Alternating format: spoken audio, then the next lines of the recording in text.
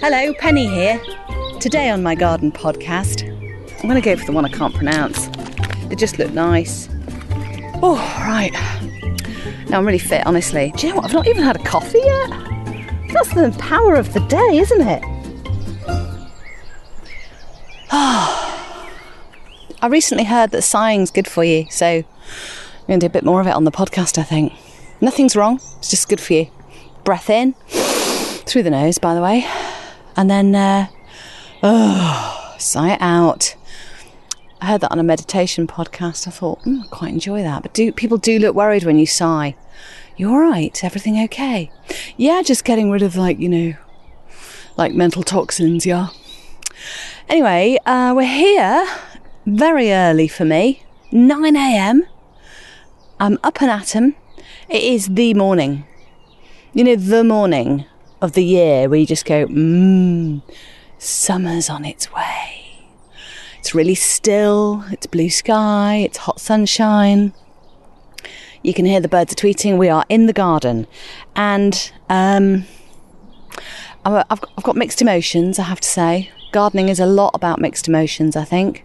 First of all, I am unsure whether I should be in the garden with my new pink gardening gloves and spade in hand, because I should be going away for the night. But I couldn't resist. I was actually dreaming about planting out my new dahlias, and so when the day presented itself in the way that it has, I thought, I've got to get them in the ground. I can't leave those chicks in the greenhouse another night. So here we are. And the reason for going away tonight is it's our 10th wedding anniversary. I know, 10 years a husband, 10 years a spouse. And so a spa night is calling in the Lake District. We're going to be doing that. But I thought I could just quickly bob these in the ground. Now, let's get to the task in hand then, quickly, because, I don't want to delay the whole thing. And I've got pockets of Jasper memorial bed, where the cat lies in memoriam, or whatever the word is. But there are loads of empty spaces, and last weekend I bought some dahlias and some thing that I can't pronounce, we'll get onto that, and 2 really beautiful hot pink fuchsia geraniums. And the section that I'm just digging over now and putting some compost in, compost from the compost heap, the tea bags and eggshell concoction that seems to be very successful, is another mixed emotion situation, because it was where I'd put my reliable canna tubers and it hadn't worked. I know, they didn't do anything. In fact, I've taken them out and I'll find them now. The tubers are just rotten. Now, I don't know why that is. Maybe I was a bit too early to the party. I separated them. It was one big, huge thing, and I separated them to 3, which I thought was quite a reasonable thing to do. And put them in the ground. I even used my stone system, where I put a stone next to something that needs digging up again or is a permanent fixture of this plot, this bed, that's what it's called, isn't it? But the little cannas were looking promising. They were sticking their little heads out, and then nothing. All 3 of them just gone.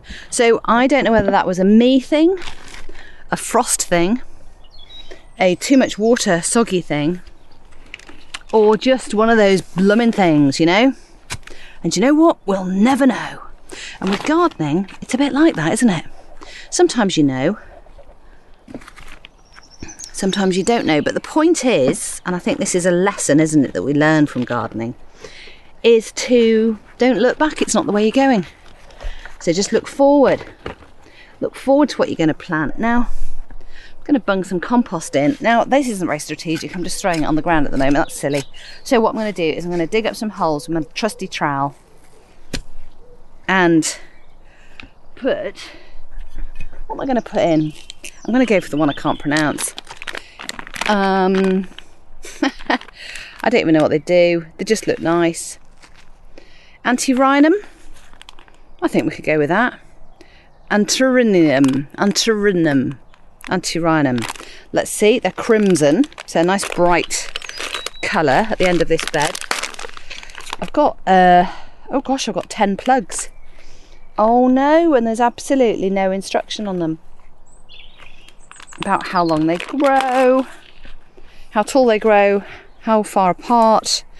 Keep well watered, fed, yeah. Ideal for baskets, beds, borders and containers. So anywhere basically. Prefers moist but well-drained soil. Ah, here we go. Grows up to 35 centimetres tall, 25 centimetres across. Space plants 20 centimetres apart. Okay, in full sun. Right, we're in the right place then. This is fantastic. So, get 10 little holes for my plugs. And do you know what? I've not even had a coffee yet. That's the power of the day, isn't it? The power of the day. Oh, that's Joey. Sounds like he's being sick. Joey? No, just one of those things. Good. Well, he's in the right place, isn't he? If he is being sick. In the garden. Okay, so I've gone for the idea, really. I'm going for the idea of wholesale compost in the ground. So I'm going to put all 10 in the same place. I like that. It serves two purposes, really. Visually, it's very pleasing. The block of colour is a bit more impactful than lots of it spread around the border, because it's a big border, I suppose. It's long, and it really helps me remember what it is and what I'm supposed to do with it. Now, with this particular plant, I don't know whether it comes back next year, so I'm just going to put this homemade compost into the ground, dig it in. It's a bit compacted in the bag. Say in the bag, the hunky husband saves compost bags and puts our own compost in it when it... Isn't that clever? I wouldn't have thought to do that. That's why I've got him on the team, really, for inspiration like that. And, you know, I think it's an opportunity, isn't it, to sing one's spouse's praises at wedding anniversary time. I don't do Facebook anymore, but if I was on Facebook, I'd say, darling husband, it's been an amazing 10 years. Thank you so much for marrying me. You're a real asset to the team. What else? Oh yeah, there's been a lot of change, as in the change. So thanks for bearing with, for doing all the podcast stuff. Out of our 10 years of marriage, we've been podcasting together for 3 years. I know, you have been with us through the last 3 years of our marriage. So I'm now, sorry, I'm a little out of breath, spading through this compost rather than doing it in little, you know, spoonfuls in each hole for this plant, Antirrhinum. And what I am also enjoying about this compost aspect is that I don't think this soil up this end is particularly good anyway, so it's an opportunity, isn't it, to dig some through. And it's excellent stuff, I have to say. Oh, that's the other thing I must say to the husband. Thank you for all the compost. You know, that takes a bit of muscle making that happen sometimes, when you have to turn it and use it. So fantastic. Look at that, it looks lovely. I don't know why I'm saying look at that. You can't, can you? Do you remember on the radio when in the 70s at all that DJs would say, oh, if this was television? It's like, well, it's not. And then if this was smell-o-vision, you'd be able to smell it. It's like, well, it's not, is it? Why are you talking about it? Just describe it using the words. That's what radio presenters meant to do. Oh, right. Now I'm really fit, honestly. Right, okay, so I've now got in front of me 10 lovely little plugs. They are little, actually. Oh, slug egg. Clear off. Oh, these plugs are going in beautifully now. Nice loamy soil. We know that word.